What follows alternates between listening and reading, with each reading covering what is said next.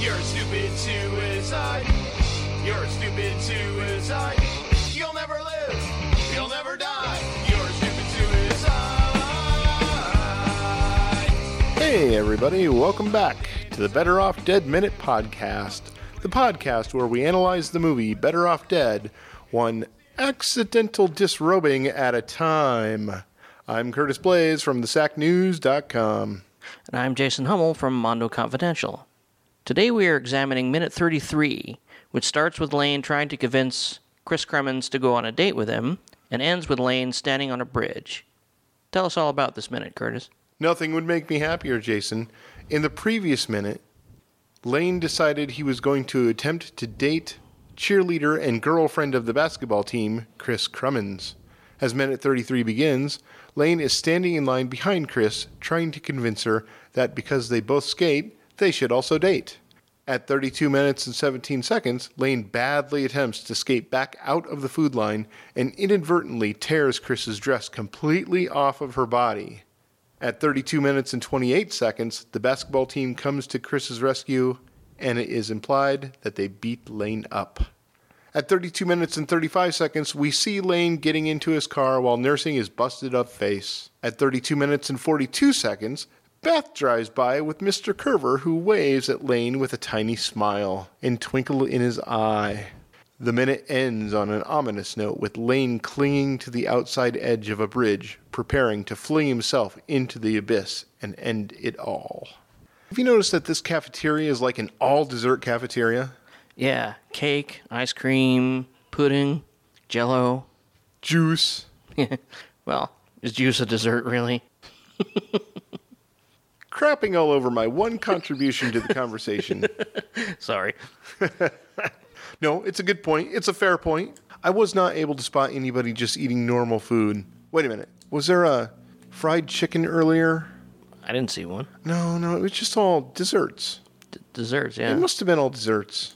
I get the feeling Savage Steve Holland planned his movies out in a way that allowed him to do what he wanted. Oh, yeah. Like his first movie is, I want to be at a ski resort eating nothing but cake. His second movie is, I want to be at Nantucket. On a boat. On a boat. It seems like Lane's plan, aside from eating lots of desserts like everybody else in this movie, and there's an element of making it up as he goes, which I appreciate. It's very Indiana Jones of him, is to show Chris that he is also a skater and go skating with her. Yeah. But he's obviously not a skater. Well, why is she? Let's break down this girl's day. She goes to school, she's a cheerleader. She dates the basketball team. And she's got roller skates. So she's mobile. Roller skates are hard to get off. Yeah. Regardless of whatever her deal is, Lane's idea was that they could start a skating team. Yeah, if it was like in the late 70s, he would have just said, let's go to a roller disco.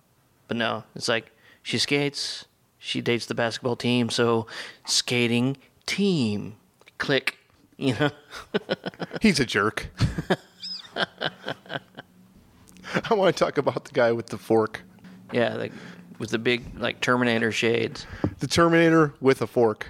The Forkinator. Ha! There you go. The Forkinator. Here to be back.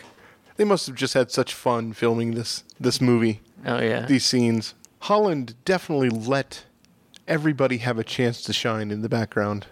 Yeah. Think about the characters he's given us. Skater Kid? Skater Boy, is it called? No, that's... Roller Boy. Roller Boy. That's an Avril Lavigne song. Roller Boy. Terminator Fork Guy. Debbie Harry Girl. Michael Jackson Thriller coat wearing Pat Benatar clone mascot. The beret girl. The checkered vest. Checker vest guy. And going back to previous scenes we had, jumping up and down beard guy. Yeah, look at me. I'm in a movie. Roy's henchman.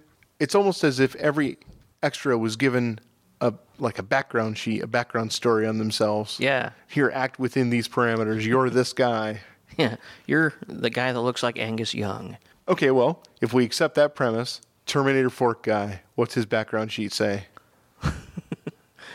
You are the Terminator. No. Oh, you're the Forkinator. Forkinator. How did I forget that? You must eliminate Sarah Connor with a fork. Otherwise, Skynet will never exist. Wouldn't he fork Sarah Connor? Yeah. He must eliminate... Okay. The guy obviously just wants cake. Yeah. And Lane's standing in his way. I must have my cake. I think the notes to every single person in this scene are, you are this person, this is your background, and you're annoyed with Lane. Or you're just completely mind boggled by Lane. Or you find him hilarious. When he throws is that the last minute where he throws the dollar at the guy with the roller skates? Yeah. It is. We didn't even talk about that yesterday, did we? I think a little bit.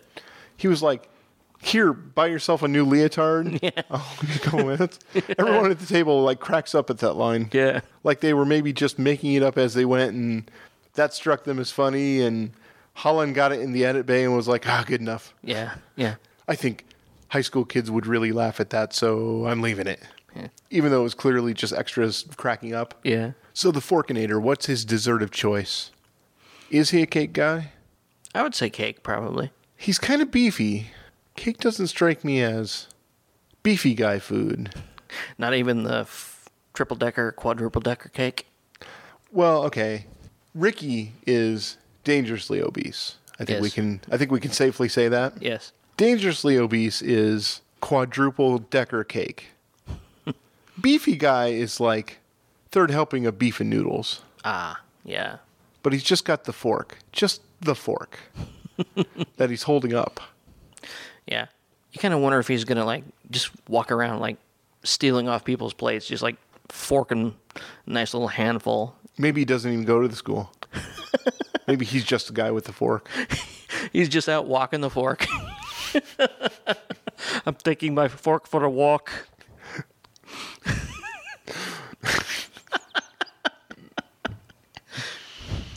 Hey, keep it down in there. Fork you. Fork you. $2. Oh, see, we can't say $2. Not kidding. Oops. Now I have beeping to do. Thank you for that. So Lane utterly fails to get a date with Chris. Doesn't even get it started. She's just like, you're a jerk. Burns up on the launch pad. So how does this lunch line work? Somehow she walks out with lunch. Somehow he gives up and gets out of line to get out of the way of the Forkinator and leaves the line before her. All she's got is her milk. She's got to pay for it, right? Yeah. Yet somehow she makes it out in front of him so that he can trip and fall and pull her dress off. By the way, got the date night underwear on, Chris. Yes. Yeah, she's rocking the Victoria's Secret-like level underwear. These high schoolers are all strangely 28. Jason, I reviewed the minute. She does leave before him, substantially before him. Somehow this line goes to a dead end, and then when people have what they want, they leave back out behind the line. Which would just be the worst. No one would plan their cafeteria that way. It's just cafeterial anarchy, man. So she gets out in front of him. He trips, and he pulls her dress off. Couple of things about this shot. One, two, everybody around, no one reacts. There's one guy that kind of like gives her a glance, but then keeps going.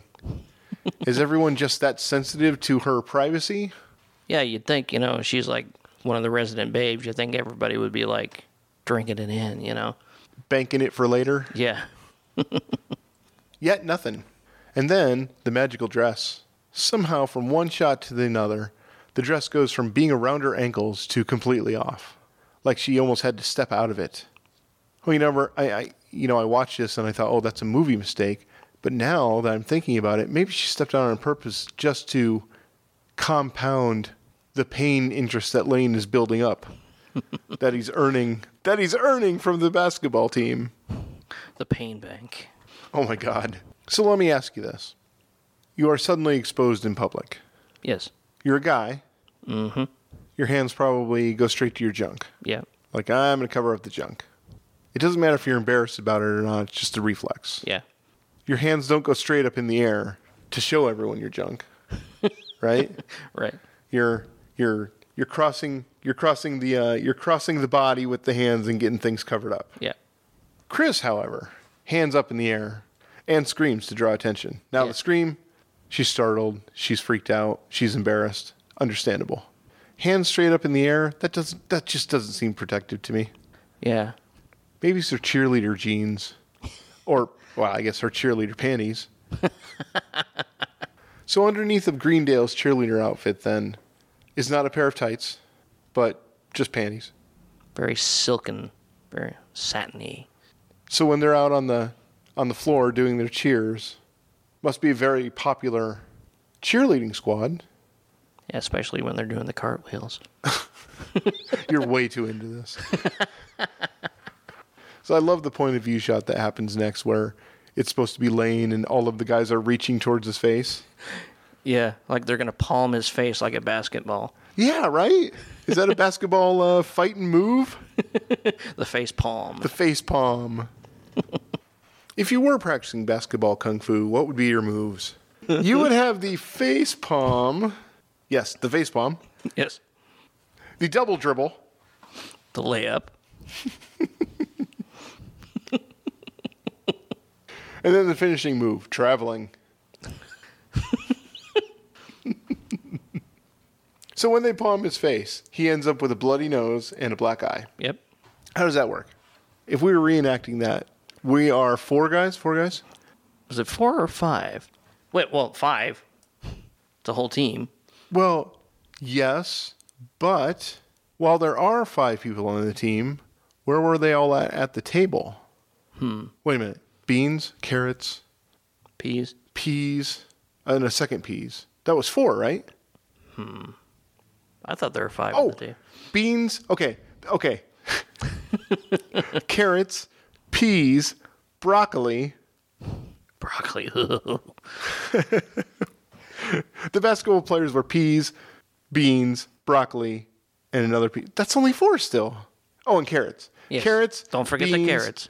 Carrots, beans, peas, broccoli, and another piece. Okay, there was 5. Yes. So we got 5 people all palming him right now. How would there be enough purchase for 10 hands? Especially 10 basketball hands on one little guy's face. How does that move end? Are they just picking him up by his face, do you suppose? It kind of looks like they dribble him. Oh my God, you're probably right. They're dribbling him. So after the basketball team gets done dribbling him, we cut outside. He's got a bloody nose. He's got a black eye. His face hurts. He's got a headache, obviously. Yeah. And we see Beth with Mr. Kerber in a Beetle driving by Yes. with a license plate that says Code R. Yeah. We never did quite figure out what that means. Other than we found a 70s like action rescue show called Code R. Right. Was he in it? Do you think that's the connection? I wouldn't think so, but maybe it was his favorite show. Maybe it was Steve's favorite show. Yeah. Code R. That TV show was 1977. Yes. So it would have been 8 years old at that point. Yeah. There's no way it survived more than a season, right? I would say. Code R was a 1977 action-adventure television series that aired from January 1 to June 10, 1977. It was run off the air, tarred and feathered by the Donnie and Marie show on one channel and a combination of Sanford and Son and Chico and the Man on the other. When you look at the competition, really, there was no choice. No way. There was no chance for this thing. No. It must just be like Holland's. It must just be some obscure reference that Holland wanted to do. Thought it would be a funny. Yeah. Either that or like Or someone actually owned a Beetle. that said Code R. I don't know. It could be one of those inside jokes that only he would get. Until the rise of the internet Yeah. and the Forkinators. I don't know if you noticed this. Beth's face when she drives by. She's just mortified. Okay, what is that? Now, I'm noticing this every time now. Every time Beth comes by and Lane is in the scene, she looks either disgusted, mortified. I mean, what is she? Is she embarrassed? Is she remorseful? Is she sad? Is she, which is another word for remorseful, I guess. Is she angry? In this one, she looks like she's going to throw up. Yeah. But there could be a bunch of reasons for that. Yeah. The fact that she's being caught with the teacher. Well, yeah, that's weird too, because she is still actively dating Roy, right? Yeah. I mean, she's clearly into Roy. Have we done the Barney Rubble thing yet? No. Have we done the mailman thing yet? No. Okay, so this is the first time that she is not true to Roy. Right. And it's Mr. Kerber. Yeah. Or as the guys at the Indiana Jones Minute would say, Der Kerber. Derek Care Bear. The Care Bear? Oh my God. She does, though. She honestly looks like she's getting ready to throw up. Yeah. Is that because she's disgusted by Lane or disgusted by the fact that she's with Mr. Kerber? Mr. Kerber is certainly happy. Oh, yeah. Gives a jaunty little wave to Lane. Mr. Meyer. How many minutes ago was that? Several. Several meaning 10 or several meaning 3, but it's been a month for us. Yeah. Something like that. Yeah. You know, maybe that's something we should talk about. We just took a month off. Yes. We didn't really take a month off, though. What we really did was just sit down and write. Yes. If anyone's listening to this, and I know at least 3 of you are, and you're planning on doing a movie by minutes podcast, take your time. Get it done right. Oh my God.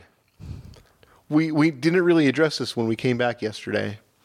Now it's, oh God, I forgot what day it is. Wednesday? Today's Wednesday. Yes. We've been off the air for a month, almost exactly. Is that about right? Yeah. And during that time, we've just been writing. Writing like a fiend. Like fiends. Writing fiends. And now we're back. Hopefully we're better. Did you miss us? We were really running into a situation where we weren't going to be able to keep doing a daily podcast anymore with our busy lives. So we needed to get more run-up going. Now, it's still accurate that we are recording almost right before we air. Yes. We are completely up to date on the news. Like right now, if you're listening to this, we are 1 day behind you because we're recording for the next day. So we're still going to have that immediacy. But I think instead of taking 10 hours a day now, it'll only take a half hour. Anyway, getting back to the minute, I'm done with this minute. You got anything else, Jason? Anything else I got right now, you probably have to bleep. Oh, you know what? We didn't talk about the fact that we've got another Stanley Kubrick musical minute. Yes. Sting. The Kubrickian Sting. As the minute ends and Lane prepares to hurl himself into the abyss. Yeah, it's a particularly ominous sting. It really is dark. I mean, that tracking shot that they do and the look on his face and the music, you know, there really would be room in an alternative world where this is a dark movie. Yeah. Diane Franklin, the other day on Twitter, was talking about, I'm pretty sure she was joking. I mean, I don't know her. But on Twitter, she was saying that she would like to see a Better Off Dead remake starring her daughter as Monique. Yes. Did you catch that? Oh, yeah. Imagine something with a tone like River's Edge or Brick or SFW. Oh, yeah. Only Better Off Dead. Would that play out? Is that a movie that you think you'd watch? I would give it a shot, definitely. Would it be weird? Would it be marketed as a gritty reboot of Better Off Dead? Do we need more gritty reboots? You know what? I bet I just invented this. Gritty reboots of comedies. Imagine it. Name a comedy. Airplane. I think that's already Airport 77. How about a comedy that's not already a parody of a gritty...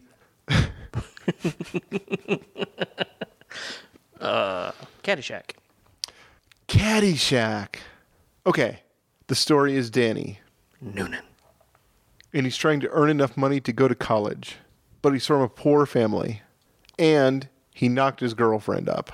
There are two rich guys vying for control of his soul. Yeah, the surrogate father figures. One guy is just trying to be wise. One guy is just trying to be his Jiminy Cricket and help him make his way through life. And the other guy will give him everything he wants as long as he doesn't care what he does for him. As the movie progresses, Danny journeys deeper and deeper into the darkness of Al Chervik's world. And, of course, you've got the mentally unbalanced groundskeeper stalking around as well. Okay, something about that. There's the gopher. Have you read Stephen King's Night Shift Tale, Lawnmower Man? Yes. Greasy, grimy gopher guts? Not the movie that had to buy the rights to the story in order to use the name, but the actual character that crawls around on his belly naked behind the lawnmower eating the chopped up animals that it kills. Yeah. We should work out a script. I think it could be another DC cinematic masterpiece. Ooh, DC. So sorry, DC. So sorry. Okay, well, Lane's going to commit suicide. I got nothing else. Is this the one where Charles comes up behind him and is riding up behind him? Yes. I guess we'll find out what happens tomorrow when Charles reaches him. Same bat time, same bat channel. Don't forget to leave us a voicemail or a text at 712-830-7373. And guys, serious, you're listening to the podcast. Take 1 second to help us out. We don't ask for money. We don't ask for love. All we want is a 5-star review. 1 5-star review. 30 seconds of your time. We'll beg. No problem. Please join us tomorrow for the Better Off Dead Minute podcast. I've lost track. 34. 34. He's Jason. And here's Curtis. Good night.